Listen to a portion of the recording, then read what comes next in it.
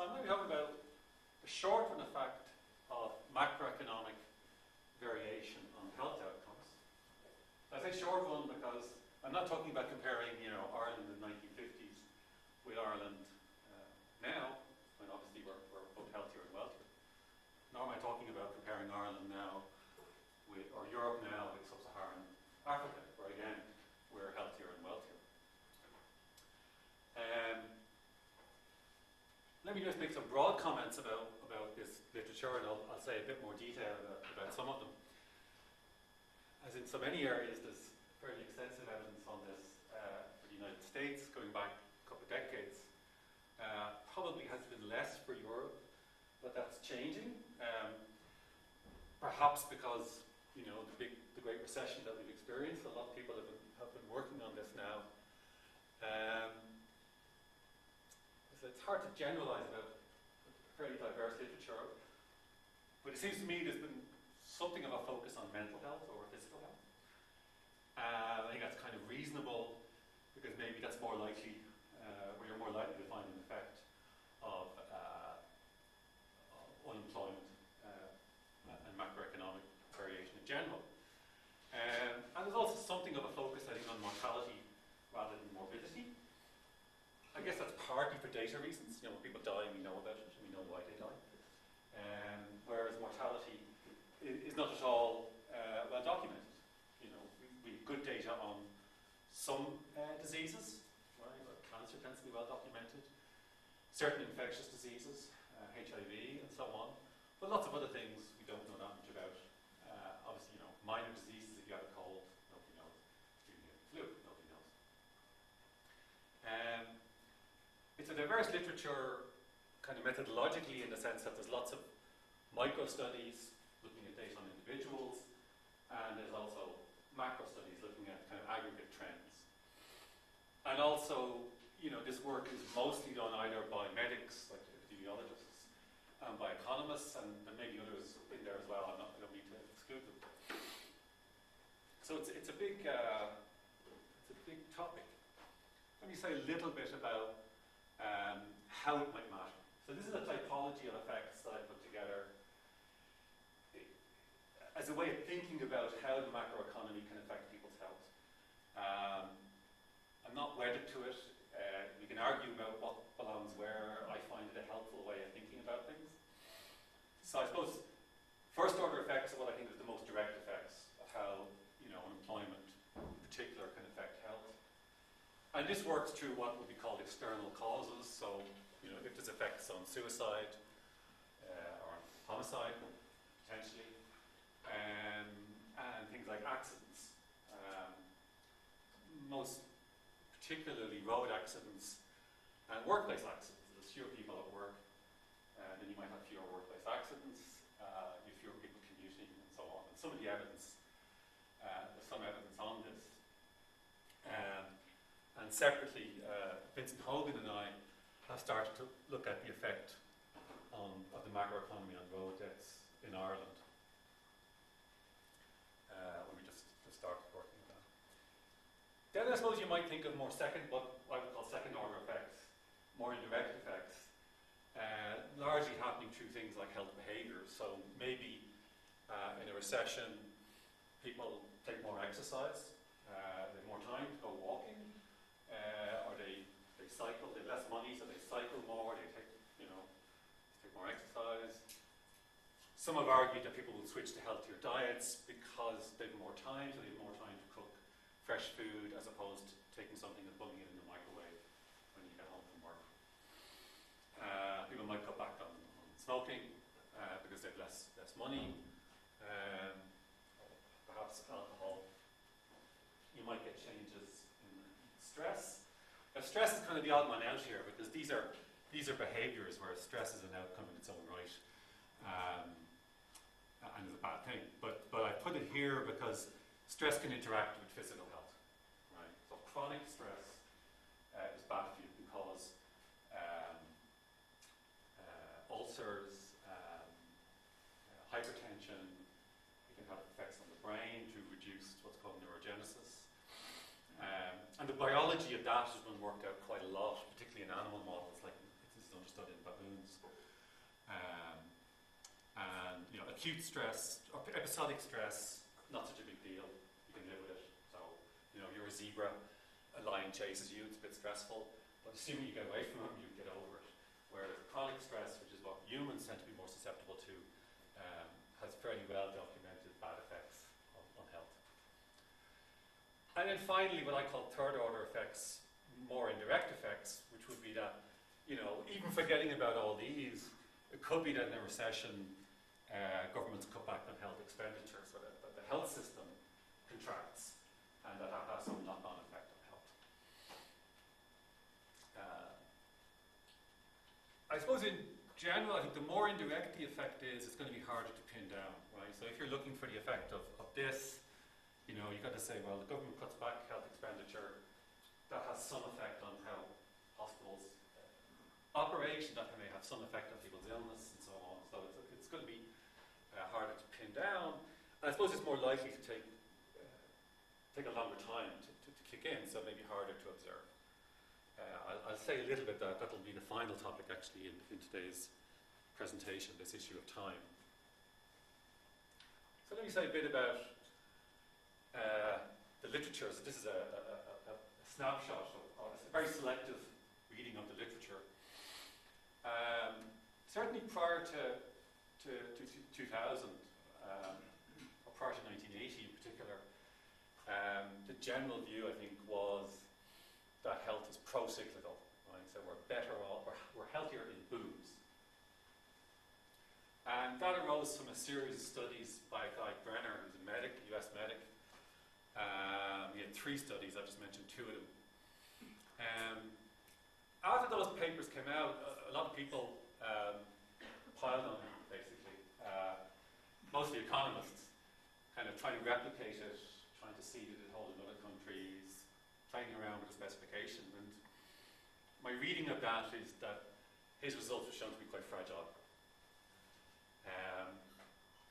And what really put the cat amongst pigeons was a paper by Chris Room, an economist then at one of the North Carolina universities in 2000, and he had some follow-up papers where he showed, I think reasonably convincingly, that mortality is pro-cyclical. So that's the opposite. More people die in a boom. And the effects are not trivial. So for example, so he's using state-level variation in unemployment, US state-level variation in unemployment, that a 1 percentage point increase in unemployment reduced mortality by about half a percentage point. So in terms of numbers of deaths, depending on what year you look at it, you're talking about 12,000 more or fewer deaths with a 1% change in unemployment. That's US. And what he argues is it's largely about healthier lifestyles, some of the things I talked about earlier, and fewer accidents. That plays a big part. A more recent paper in the AEA proceedings, Miller et al., kind of go over the same ground, and they don't change the story of Room, but they try to kind of put it under a microscope, dig a bit deeper. And for them, the emphasis is that a lot of this effect is on road deaths.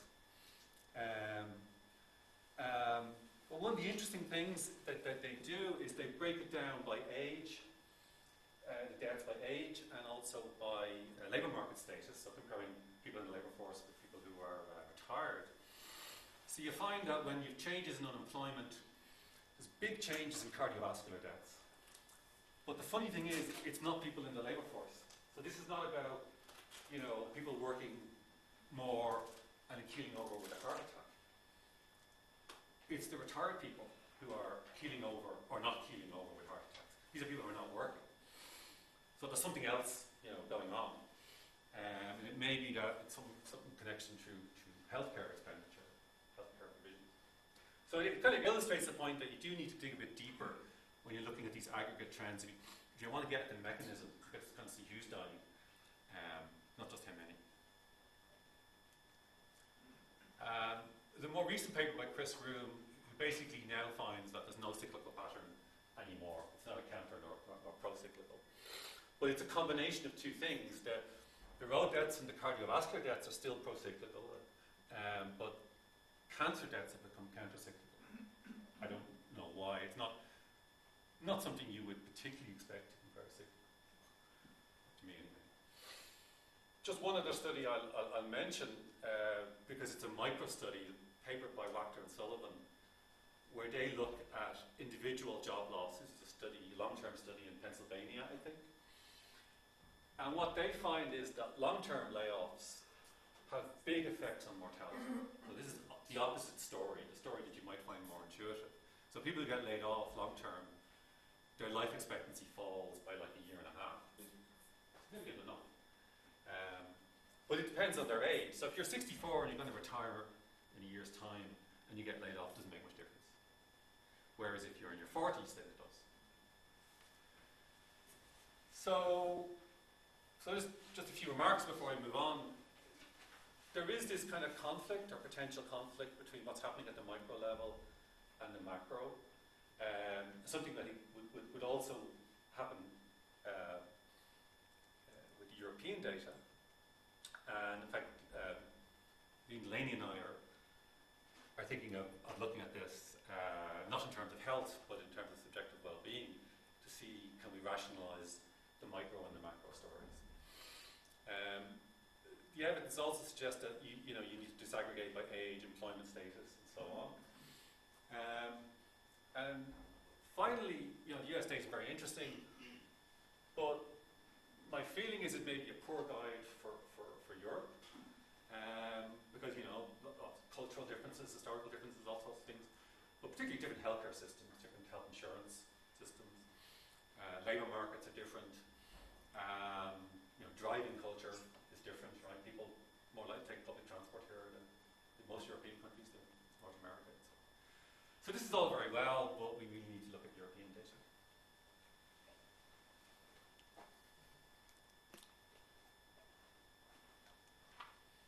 So there's a couple of papers on recent papers on Ireland that I think are worth mentioning. The first is what I was mentioned earlier, the work by Brendan and Dermot Walsh. They look at the aggregate trend in suicide over a long period. And my interpretation of their work is that, yes, increased unemployment does increase suicide, but the effect is relatively modest. So we had a huge increase in unemployment recently, and yes, suicide's gone up, but not by a dramatic amount. And that's partly, my understanding, because it's been offset by decreased alcohol consumption, because in a recession people have less money to spend, including less money to spend on alcohol. So that's partly offset it. Dave Madden has a paper, well, it's just coming out, but it's been a working paper a few years, where he looks at the same outcome that I'm going to look at, subjective general health. Nothing happens at the bottom tail of the distribution, the bad end. But what does happen is the top category, people who say their health is very good, that's been kind of going down steadily over this period. And it's been going down because the good category has been going up. So there's been some worsening of health. People, if you like, are switching from very good to good. But this is over that period. It doesn't, Dave may know more than me about this, but it doesn't look particularly correlated with unemployment. It's a kind of a trend that doesn't match closely with the Celtic Tiger and then the recession and so on. And then there's another study, the Tilda people have brought out a report comparing the first two waves of the Tilda data. So this is a survey of aging, so people born before 1960. You're clear about the definition, people born in 1962 are not old. I would stress to you. They also look at subjective general health, and what they find, is pretty much the opposite of what Dave finds, is that the top categories, very good and good, have gone up, whereas the people with poorer health have gone down. Now, one difference is this is an aging cohort. So when you look at people, when you look at the data 3 years, 3 different points, the people are also old. Okay, they're older. So it's not the same as looking at fresh sample every year. So you're also partly picking up an aging effect as well as a kind of chronological time effect.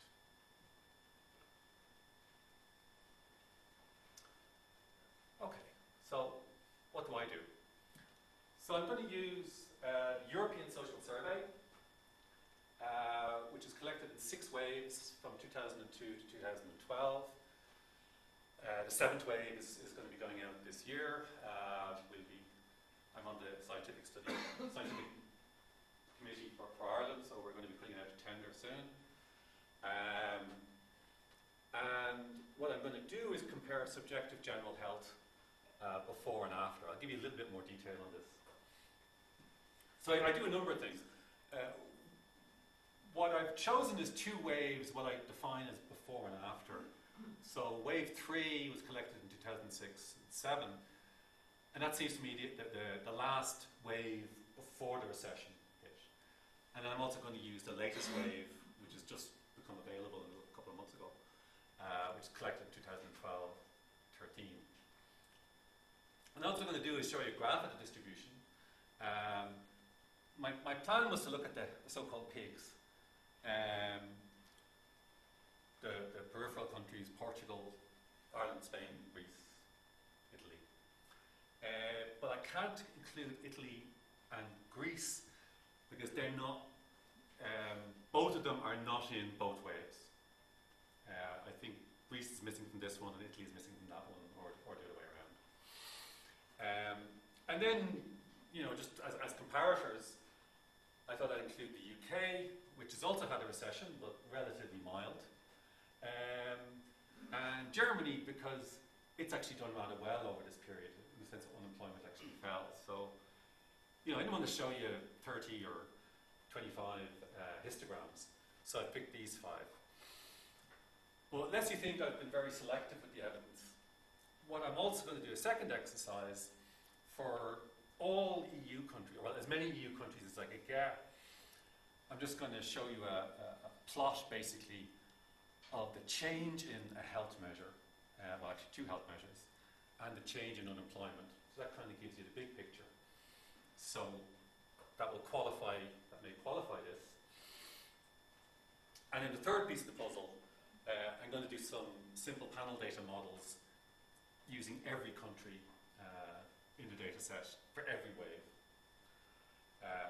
I don't think any of these pieces are kind of slam dunks, but I think a broad picture kind of emerges. I hope to convince you. Any questions? Pinkesh? So a little bit about the European Social Survey. It's a data set I'm very fond of. I've been working with for a couple of years. I have a paper of my own on it and a paper with Cormac. 6 waves, 32 countries in total. It's a random sample of the population, non-institutional population, so people in prison aren't going to be in it, people in nursing homes I don't think are in it either. The interviews are face-to-face. It's not a panel, so it's a fresh sample each year. Unfortunately, not every country is in every wave, because some countries kind of came in and then dropped out because they couldn't get the money. Sometimes they came back. Some countries just came in over time, so more countries have come in over time, particularly kind of Eastern Southern Europe. Sample size roughly 1,900 per country per wave. And although we refer to the waves as, say, 2002, 6, 8, it's usually collected over 2 years, so they go into the field kind of in the autumn, get about half the data in by Christmas, and then keep going again after Christmas, and it's nearly all in by March. That would be kind of a typical pattern. Some individual countries, there's been kind of cock-ups, which have delayed things, but that's the kind of broad pattern. So a nice data set. If you're a straight down the line economist, it's probably not the best data set for you if you want to look at labour markets and stuff. But if you're interested in kind of political stuff and social values and things, there's a lot of really nice things in there. Kevin, so you're going to talk about well-being or a bit actually? Yeah, like now. No, that's health. Oh, I'm not talking about, I'm not talking about subjective well-being, I'm talking about health. Does the survey have information on it? I'll come to that in a minute. Well, I'll talk about 10 minutes. So this is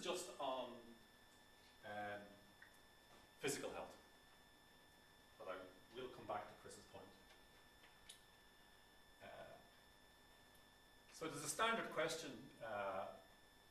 referred to as subjective general health, where people are asked to rate their own health with 5 categories: very good, good, fair, bad, or very bad. When I first came across this years ago, I thought, you know, it can't be very good.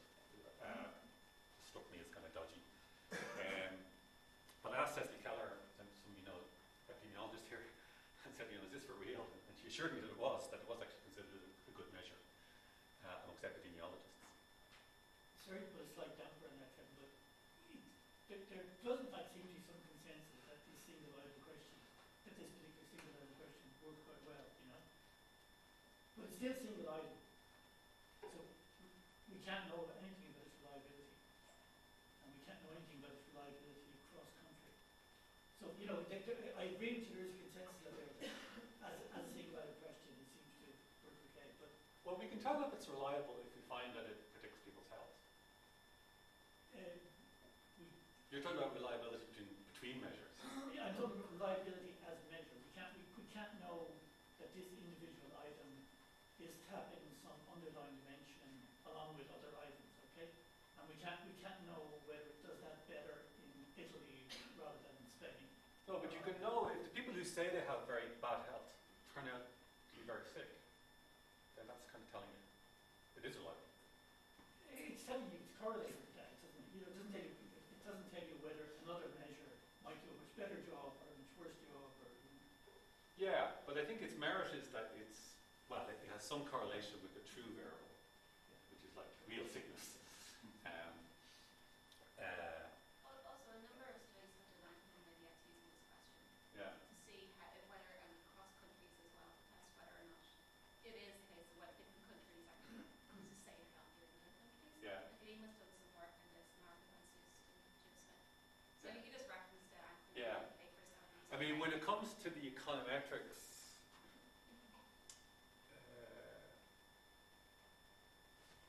that may not be such a big issue because of the estimation. If the effect just differs by a fixed amount, so if Germans are always feeling sick more than the Irish, then that won't be a problem, as you'll see. The last category, hardly anybody says they're very bad. In fact, not a lot of people say they're bad. So I just merged those two, right, because it's tiny. So, as I said, it's generally seen as predictive of morbidity. What it doesn't pick up is unlikely to pick up is psychiatric morbidity. You need separate measures for that. There are alternative, what I call subject-specific health measures. So this is used in things like the cohort studies, like SHARE uses it, the NCDS, I presume TILDA does as well, where people are asked, you know, do you have cancer? Have you ever had diabetes? And for some of those anyway, they're not that reliable. A recent study by Mike Shields, Carl Proper or something. So for hypertension, it's not very good. Lots of people walking around with undiagnosed hypertension. So if they're asked if they have it, they say no, they do. When you find out, it's too late. But that's not what we're using. There's a second question, which I haven't really seen elsewhere, but it's in the data, so I thought I might as well look at it. And people are asked, are you hampered in your daily activities by illness, disability, infirmity, or mental problems? And the 3 possible responses are a lot, to some extent, or no. Now, I hadn't really focused as much on this because I hadn't seen this question. There's a question like it, I know, in SHARE, but it's phrased quite differently. But seeing it's there, you know, I thought I'd look at it. To get back to Chris's point, I suppose it's certainly, you know, I can't give you chapter and verse. Certainly, these are correlated. You know, they're kind of picking up something similar.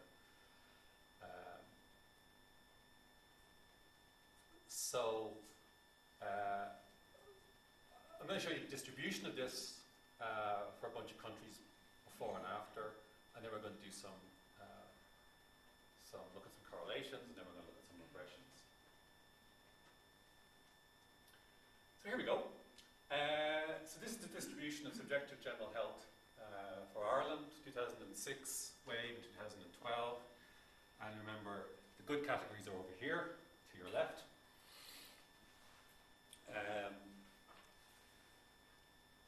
It might have been nicer to have the corresponding bars right beside each other, but Stata really doesn't want to allow you to do it. It makes it almost impossible. You have to branch out to Excel, Ken. Hmm?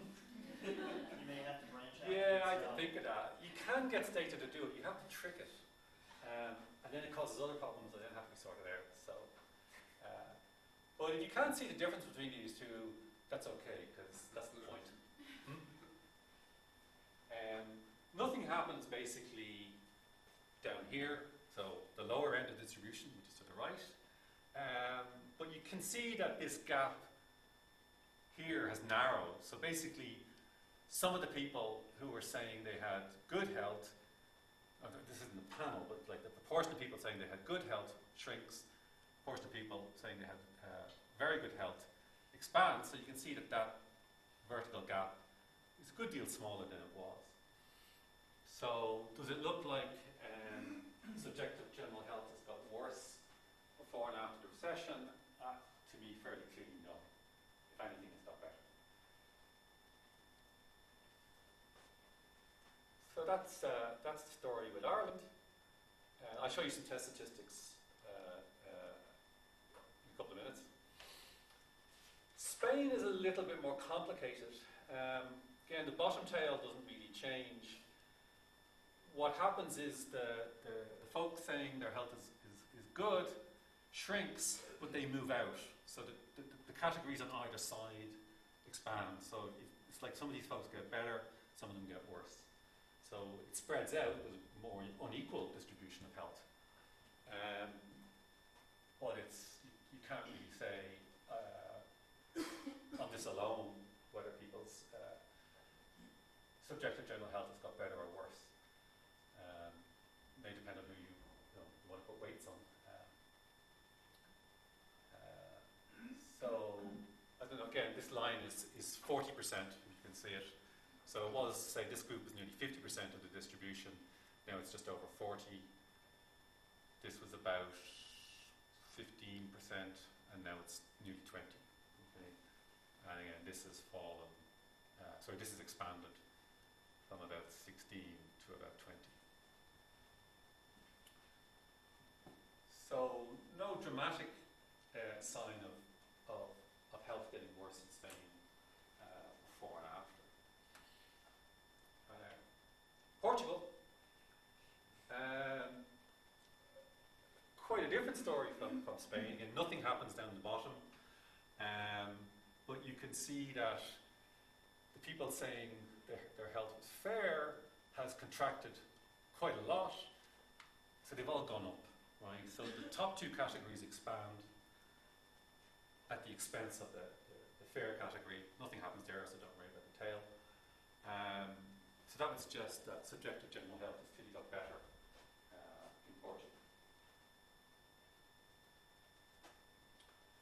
So now our two comparator countries, United Kingdom and Germany. So this is the UK. If they look identical to you, you're basically right. There's no difference. Nothing has happened in the UK. Distribution of health, subjective general health is the same. So the sample sizes are about the same in all these countries, they're all about 1900? Yeah. Some will be, I mean that's the average. It would vary. It's not that, say, bigger countries like UK have more of them. No. Now I know that in one of the Irish waves it was a bit low. So here I'm only looking at two waves. I remember one of the Irish waves was low. I can't remember which one it was. Varies, but not systematic. Yeah. It's more to do about the resources the countries have.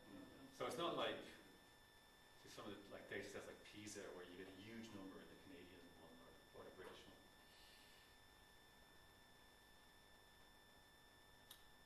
So finally, our German cousins.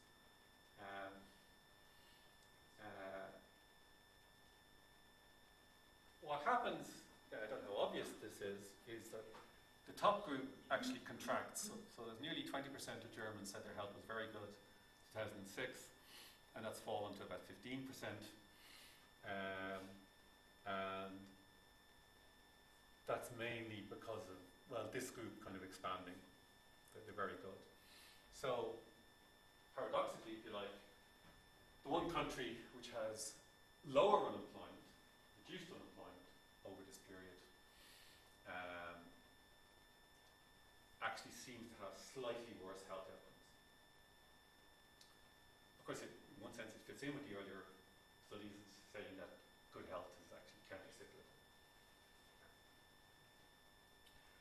So what I want to do now is to say, well, maybe, you know, these are 5 countries, and you might say, well, there's a lot more countries there, and maybe these are non-random selection. So let's kind of step back and look at a broader picture across Europe. Because this is a distribution with 4 categories, I want to reduce it to a scalar. I want to come up with one measure for each country, so we can correlate it with the change in unemployment. And you know, it's a matter of opinion. You could say, well, will we focus on this group? Will we focus on this group? Will we focus on these 2? So the first thing I did was to focus on the top 2, right? People with good health, good or very good, and just see what's happened to the share of the top 2 categories, right? So clearly, most people are either good or very good. I want to see what happened to that and correlate it with the change in unemployment. So those are F-tests for equality of distribution. And you can see, for the UK, you can't reject that it's unchanged, right, which is what you expect. For all the others, you can reject. Okay, so this would be like a chi-square test, standard Pearson chi-square test, but because there's sampling weights, it ends up you use an F-test instead. So as you expect, no change in Britain. The changes in the others are significant at the 5% level. So what I've got here is the change in the unemployment rate in percentage points. And here I've got the change in the share, or the percentage, reporting that they're in the top 2 categories, right, as opposed to the bottom 2. And this is for all the countries that I could get a consistent measure of unemployment from Eurostat. So there's an online thing. So there's I think there's 18 of them.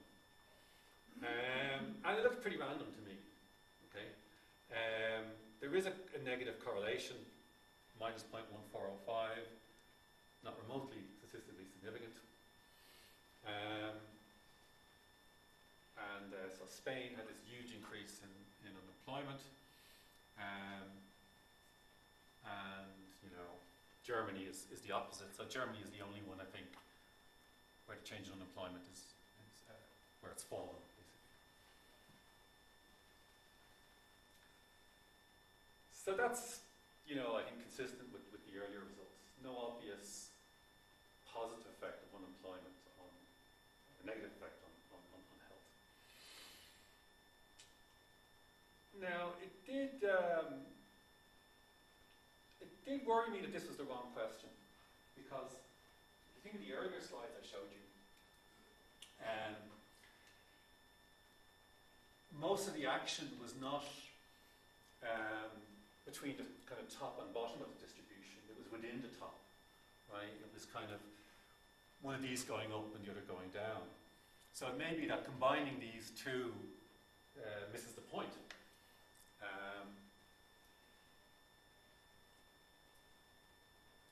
And I thought somebody would ask me about that. And I was just going to sort of wave my hands away and say, it's all the same if we did that. But to be sure, I looked at this morning, and I'm glad I did, because it actually tells a very different story. So what I'm going to do is replicate this diagram, but I'm just going to focus in the share of the very good, right, over everybody else. So the top category relative to their 3 categories. And here we go. So now this is the change in the share of the top category. And you can see there's actually a fairly clear positive correlation. So that's saying unemployment rising, right, which is a bad thing, is actually associated with increases in the proportion reporting good health. So that's like a Chris Room story. And the correlation is 0.46, the p-value of 0.04, and you can see that Spain is an outlier, so if you chose to take that out, you get a much bigger correlation, 0.6, and it's much better determined. So, if anything, this is saying that higher unemployment, at least, as far as you can tell anything from a bivariate correlation, is associated with improved subjective health. So again, if you remove Spain from the previous graph as well, would you get similar result with Spain, which seems to be really good? Yeah, I never thought of that. Yeah. So there is there is a negative line. If you fit a line to it, again, I was trying to include the line, but Stata defeated me. I don't think it has that dramatic an effect. From what I remember, the line is kind of something like that. So I don't think Spain was that far off the line. Oh, okay. No, just looking at all those kind of countries punched around, it does kind of Yeah. suggest more. Yeah, it was only when I went on to the second diagram that kind of. Spain's, yeah. I mean, that doesn't look as much an outlier there, to me, as there. Is that? I don't know. Is that a fair summary? I don't think it's the case, Kevin, from the results you showed as well. There's a question about what we care about. Because what if the percentage saying their health is very good went up, but the percentage at the other extreme also went up? Now, I don't think it does from your figures. Yeah. It's not impossible. Yeah, I mean, in any distribution, it's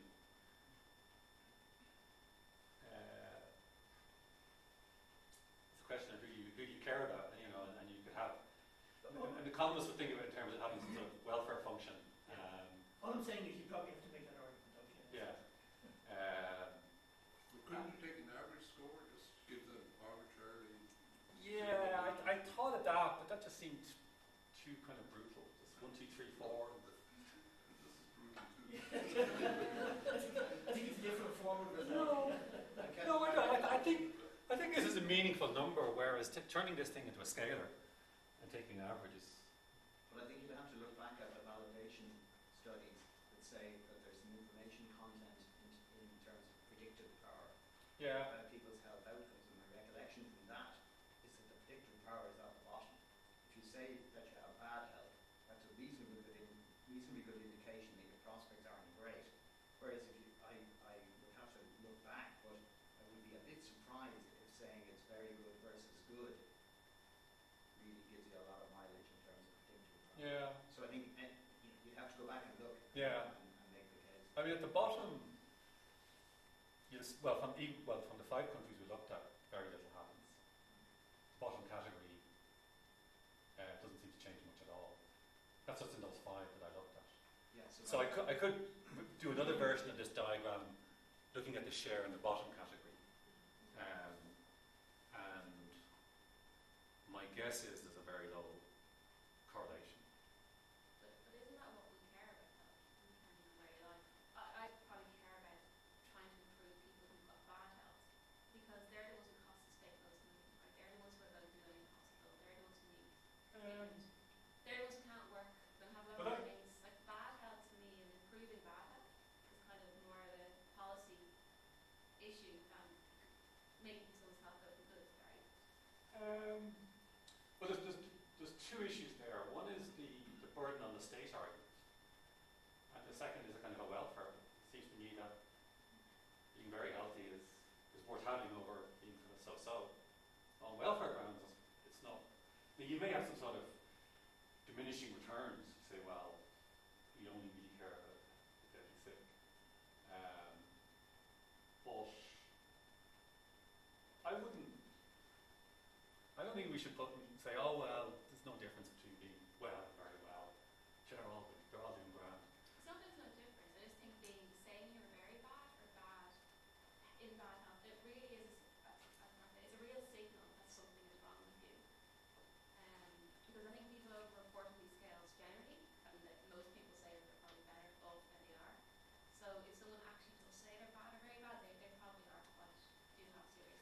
Yeah, well, very few people say they're bad, and it doesn't Yeah. seem to change that much. So it's,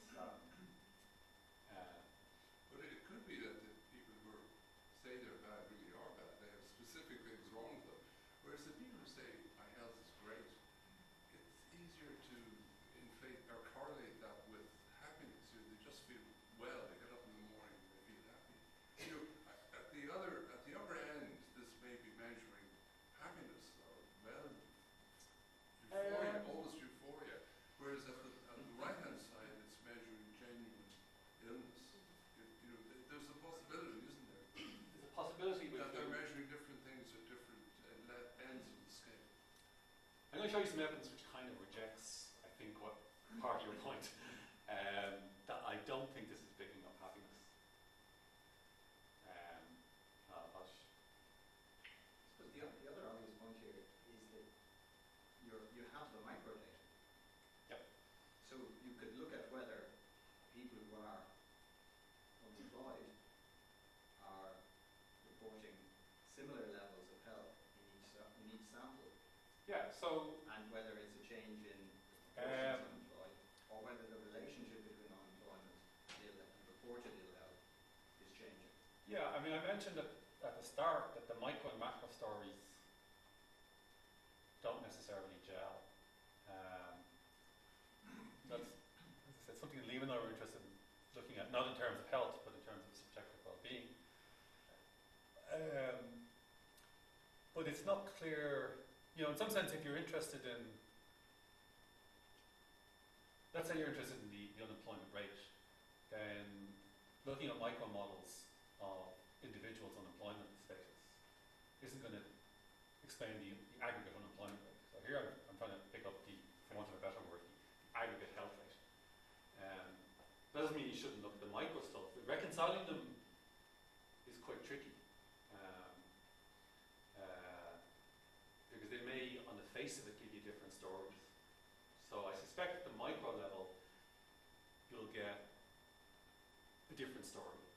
But that doesn't mean one is wrong or the other is right. It's just trying to figure out, you know, if you estimate an aggregate consumption function and a micro consumption function,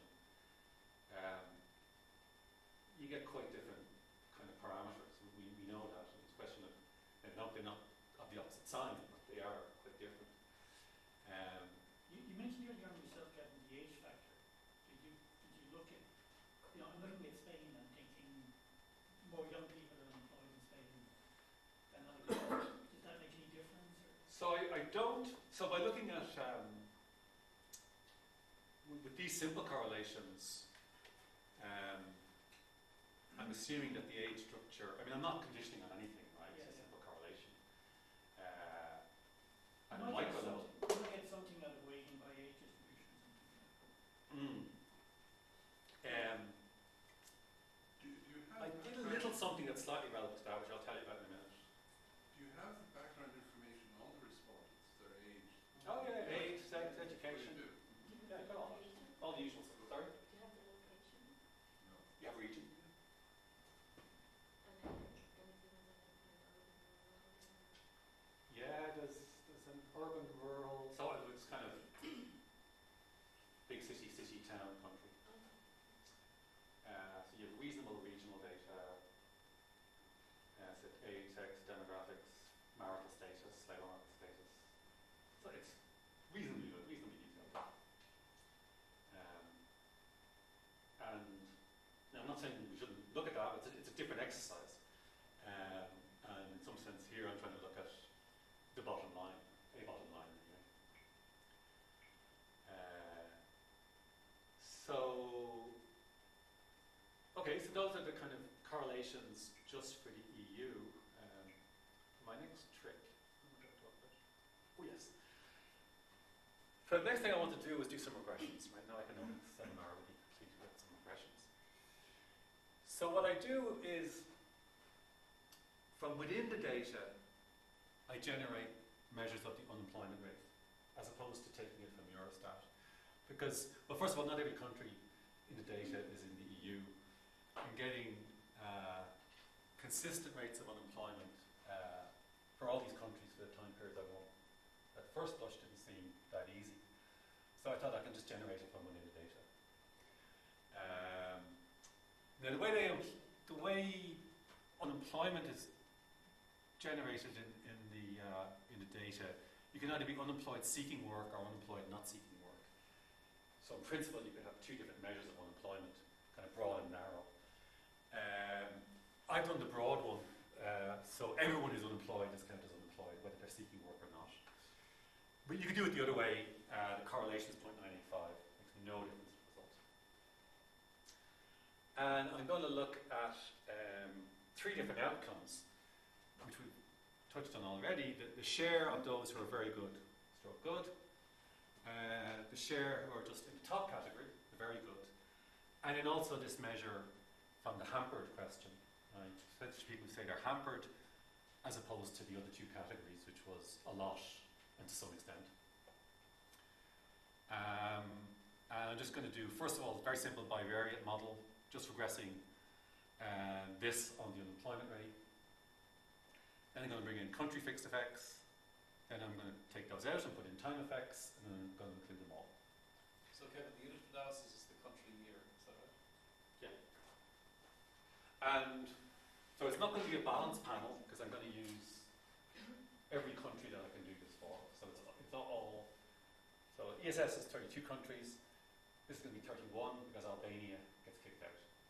I have nothing against Albania, but it's only in the last wave in the data. So when you do fixed effects, you lose it. So you can only use it for 31 countries.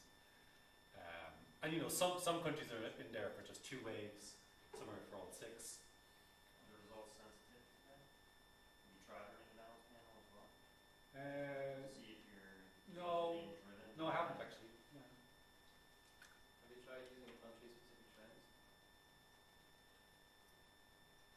No. That's the honest issue with the stuff you showed us earlier, that there just could be different trends in health in different countries. But you can fix it here in these models. Yeah. Because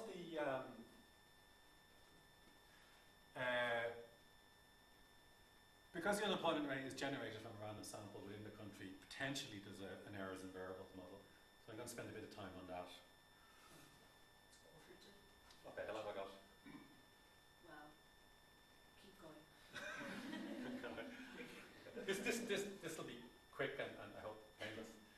So this is taking our share of those in very good health, and basically no matter what you do, what combination of fixed and time effects, unemployment has no significant effect on the outcome. So this is the bivariate model. This is fixed effects only, time effects only, and then everything. And the constant is really well determined. Really love that parameter. But unemployment is doing nothing.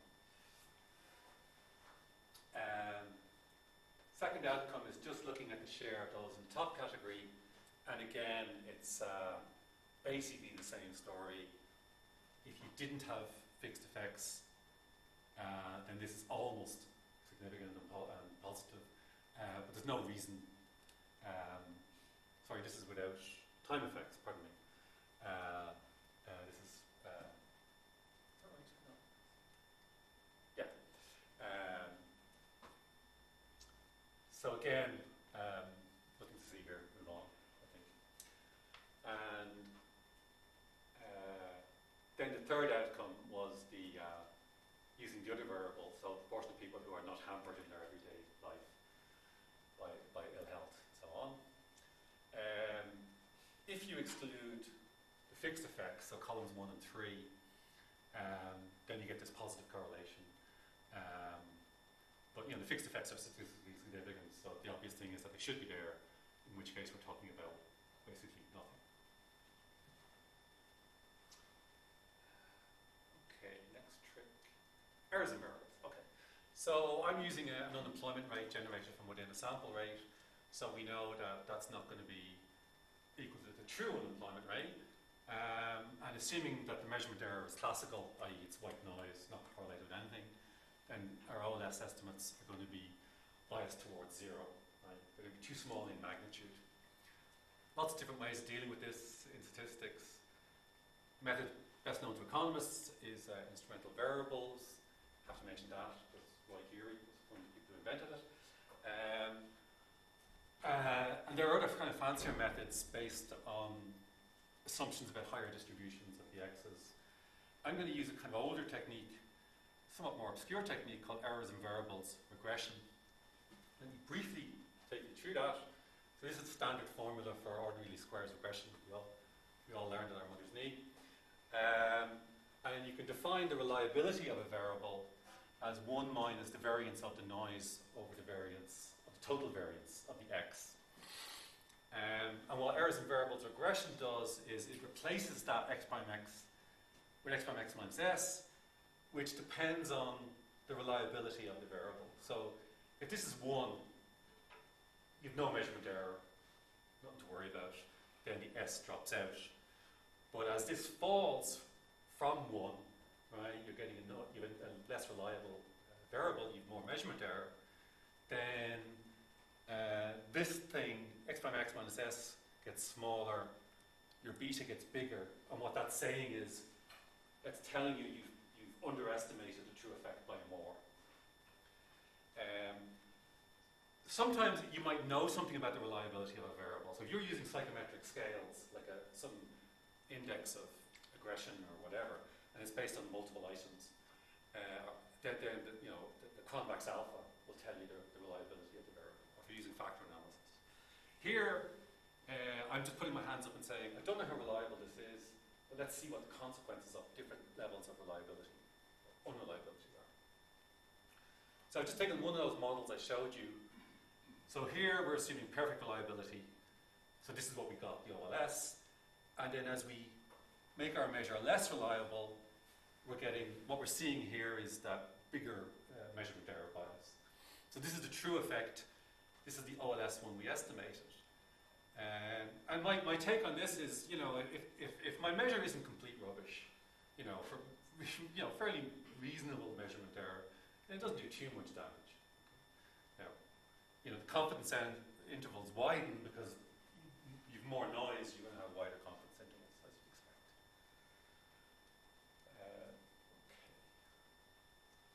Last thing, this is the treat. I didn't want you going away empty-handed and saying, "Oh, I didn't even find anything." So I've snuck in an extra outcome. This gets back to, I think, something that Brendan said and also that Chris said. The data set also includes a question where people are asked about happiness on a scale of 0 to 10.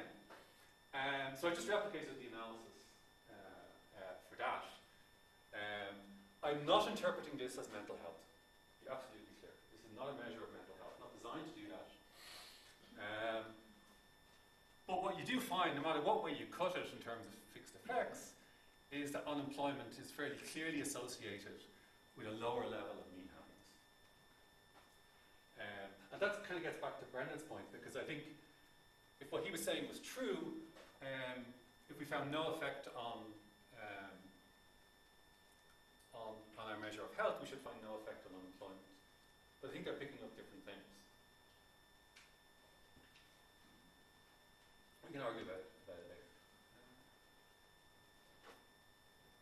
So I suppose the way I put it is, the way I think about it is, it's kind of easy to make people unhappy. It's kind of hard to make people sick. That's my interpretation. So let me summarize the results and then conclude with some final remarks. So for Ireland, Spain and Portugal, subjective general health not obviously worse and perhaps better after recession hits. For Germany, which is at falling employment, it's slightly worse. Across the EU in general, the change in unemployment is kind of weakly negatively correlated with, good, I mean good, stroke very good. And if we just look at the top category, it's actually strongly positively correlated. The cross-country panel data regressions show no real association between unemployment and health. Now what I haven't shown you is that I also recalculated the health measures just for the labour force. So just selecting out people who are either employed or unemployed. Because you might say, well, changes in unemployment won't mean anything to people who are retired. So this is a bit like what that other American study did. And somewhat to my surprise, I thought this is, if anywhere you'll find an effect, it's here, but the results are not worth showing because they're no different from the earlier ones. and as a negative effect or a negative association of unemployment on happiness. So let me give you my final remarks. So my interpretation of this is that physical health is fairly robust, with regard to unemployment, perhaps more than mental health. And that seems reasonably intuitive to me. I don't think this says anything about the policy of austerity. And I say that because there are papers out there which have looked at this issue and they find big negative effects and they interpret it as a verdict on austerity. And I think that's completely wrong. Because we observe Ireland to Spain as it is, which is some combination of the shock, right, the recession, financial crisis, and policies. To interpret, this as a comment on a verdict on austerity, we need to know how much was due to the policy and how much was due to the shock. And I don't think we can do that with any great precision. At least I don't know. I don't think I can do it. Finally, the Zhou Enlai defense. The Zhou Enlai defense, Zhou Enlai was a Chinese leader who was famously asked in 1971, I think, what do you think of the French Revolution? And he said, it's too early to say. And this is seen as heavy, deep thinking Marxists, thinking these huge historical terms. It turns out he was actually referring to the 1968 Paris riots, so it was not a long-term thing at all. I found in this discussion, people do come up, when you talk about the sort of results that I've shown you, they say, oh, it's too early to say. And there's reasons why that may be true. We know that there can be very long-run effects of, say, deprivation in childhood on adult health outcomes, sort of work of Barker, for example. It can cross generations through things like epigenetic effects. So it's possible. But I get a little bit irate about that argument, to be honest. Because it seems to me you're in danger of data mining. Right? So you haven't found an effect by 2012. Let's try again in 2 years' time. And if you don't find it then, it's still too early to say. And maybe we should split by male and female. And maybe we should split by men and women. And we should use some different estimators. And if you keep searching hard enough, you'll eventually find an effect. Right? That's just you're increasing the probability of type 1 error by a false positive. Without wishing to undermine people, to me this smacks of motivated reasoning. Right? Concept in psychology, where people are presented with new information that doesn't fit with the way they think, they selectively recruit reasonings to so it's like cognitive dissonance. They selectively recruit arguments to dismiss what they don't want to hear. Motivated reasoning, of course, is something that other people